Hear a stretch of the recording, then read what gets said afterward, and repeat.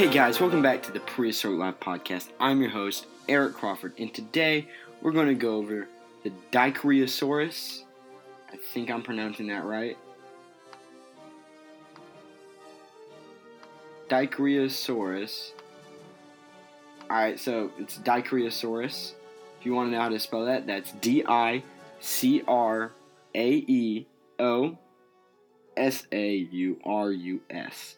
Dicryosaurus. So this thing it's got the natural sauropod body. It's pretty big. It's got the long tail with the long neck. It's got like spine-like things pricking out of its neck because it's related to the Amargasaurus, whichever pronunciation you prefer. It's got like a flat pad on its head, flat section, where its nostrils are, kind of like the Brachiosaurus. This thing stands at a whopping 9.84 feet tall, so about 10 feet. It's about 39.3-ish feet long, and it weighs about 8.8 tons. Thing's pretty big. I mean, it's not the largest sauropod, but it's definitely not the smallest one. Its diet is grasses, ferns, and leaves. Its fossils were found in Tanzania. It's a large herbivore, also, like I've been calling it, a sauropod. Other interesting facts are it lived in herds of 7 to 12. Lived in forests, jungles,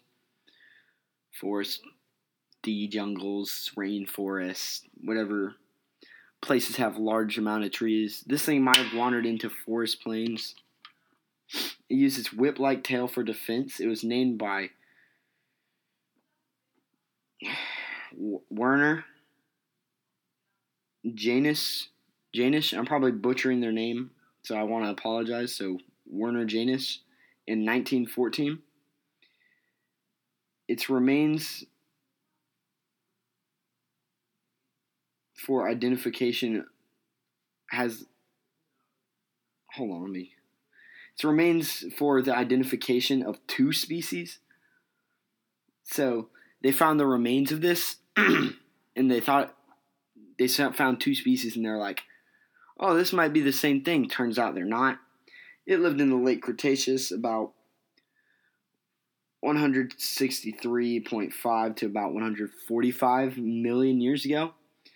So this thing is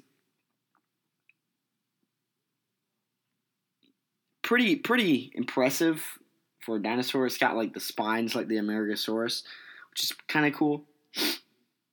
The remains for the identification of 2 species thing is kind of weird. That they like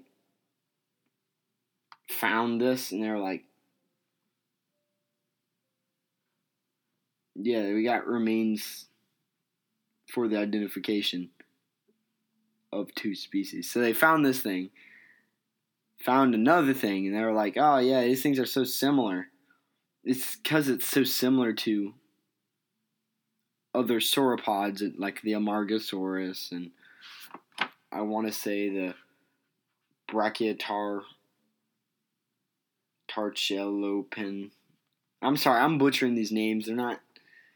They're a bit off to me, but it's so similar looking to other sauropods that they confused it with other dinosaurs. But other than that, I mean, this thing is pretty wicked looking.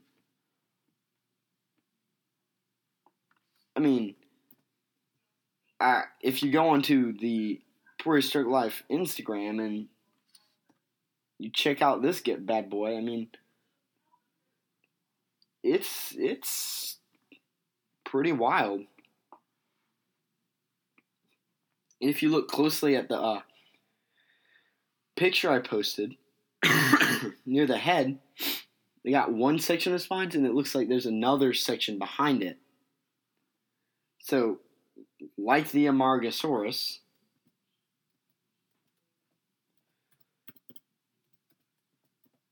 if you look at that, it's got like singular quills that may have had like webbing between them, but it's got 2 sections of them going down the head, down the neck, And this guy kind of has the same thing, but theirs is like connected and may have had like quills or something. Like, not feathers, but something jagged like coming out the top of them. Probably something quill like. But this thing is definitely similar to the Amargasaurus, and it's probably in this very similar genus. Well, this has been Prehistoric Life Podcast. I'm your host, Eric Crawford. Tune in next week, and we'll be reacting to Jurassic Park, the original one, to start off that. And then after that, I might do something Lost World, Jurassic Park 3, and probably Primal. And I'll give you all a little bit of background on that. And I'll see you all next time. Signing off, I'm your host, Eric Crawford. Like I've said, I'll see you all next time. Remember to follow me on Instagram. That's at prehistoric_life_podcast. Tune in next week, and we will do Jurassic Park, the OG one, the original one.